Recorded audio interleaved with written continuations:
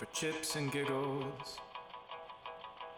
We're gonna open this chip bag for chips and giggles. We will turn it into a 2-minute chat. We will smell them. We will touch them.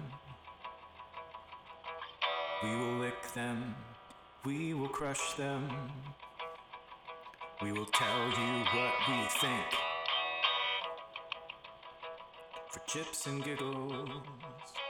For chips and giggles. For chips and giggles. Welcome one and all to For Chips and Giggles, the podcast where we tell your opinion about chips one bag at a time. My name is Julian Higuera Nunez. And I'm Shannon Cochran. And today we have a sort of segue of sorts from last episode. It's something that I'm very invested in and that I'm very optimistic about. Okay, all right. Well, we'll go gently. Okay. Well, here we go. Last, of course, for our dedicated listeners, you'll know that last episode centered around the Kettle Chip Salt and Pepper brand, in which Julian made the bold claim that it reminded him of fried chicken. So this episode we have Chicky Chips, which I have never heard of, a chicken-flavored chip.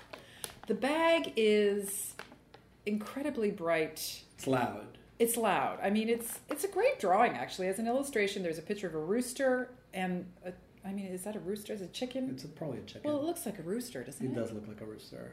So that's interesting. We've got so a chicken and a chick in a, is that straw? A bed of straw? Maybe. Gold medal. It's got a stamp on it. Oh, the 25th World Selection of cereal and byproducts. Yeah, I know. So, okay, wait a second. This isn't even a chip. Well, it won an award at a cereal and byproducts thing. It's a cereal in Brussels. Yeah, I don't know. It means it won some award for something, but it's not specifically for chips. It's for all kind of cereal byproducts. Okay, I'd just like to... I thought they were expired again with the expired chips. I did look into that. Okay, but is this... Okay, first of all, before we get even to the flavor, is this technically a chip? It's right there. I Chicken know, but chips. Is it made from... Okay. It's so I was trying to decipher this. Like the list of ingredients is diverse, and it contains wheat flour, cassava starch. It does not have potato.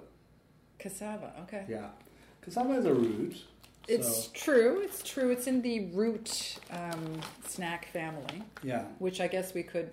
I mean, they don't look anything They like don't look chips. like a They're chip. like They don't puffs. look like They a look chip. like They puffs. certainly look like a puff. It looks like a corn chip, also not a chip, but a corn chip, but kind of blown up. Yeah, I mean, and full of air. The shape is kind of a little off-putting, to be completely honest. They're a little beige. This is not what I was imagining when I got these. And are these in your regular roster? No, these are not in my regular rasters. These were actually sourced by our Chip Scout. Oh, Heather which Rule. one? We have a few now, I think. Heather Rule. Nice. Thanks, Heather. You know what they remind me of? Is what? I don't think they have it. I mean, it smells like drywall. No, it smells like pork rinds. Pork rinds are much more. Yeah, like pungent. a not great pork rind, right? Like an I'll off-brand give you pork that. rind. An off-brand pork rind. Aren't they all off-brand?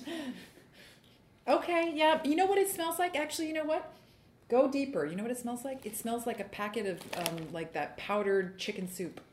Oh yeah, Right? Doesn't it? Like that. You know. It does. And then you add the hot water and with the tiny little flecks of noodles. Yeah, I think you're right.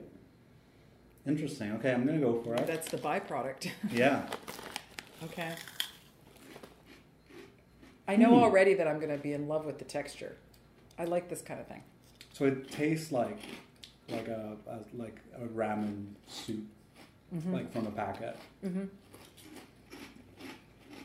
Although the flavor has no staying power. I mean, the one bite No. and then it's gone.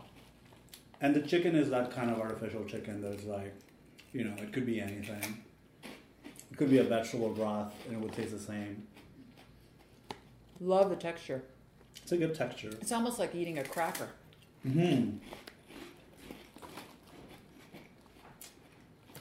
And they're big. They are very big. I don't like the size. Really? Yeah, I would want them, like, it's like a 2-bite chip. It looks like a mutant shreddy, but orange. Mm-hmm. Oh, that one was hard. Yeah. Yeah, see, it's too big. Right. I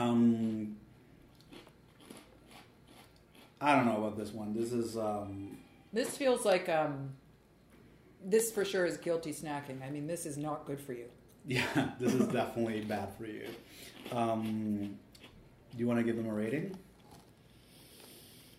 Yeah, I'll go first. I don't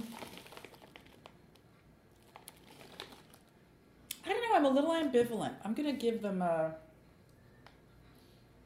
2. A 2. Mm-hmm. I'm also a little ambivalent, and my reasoning behind it is like, it's barely a chip, right?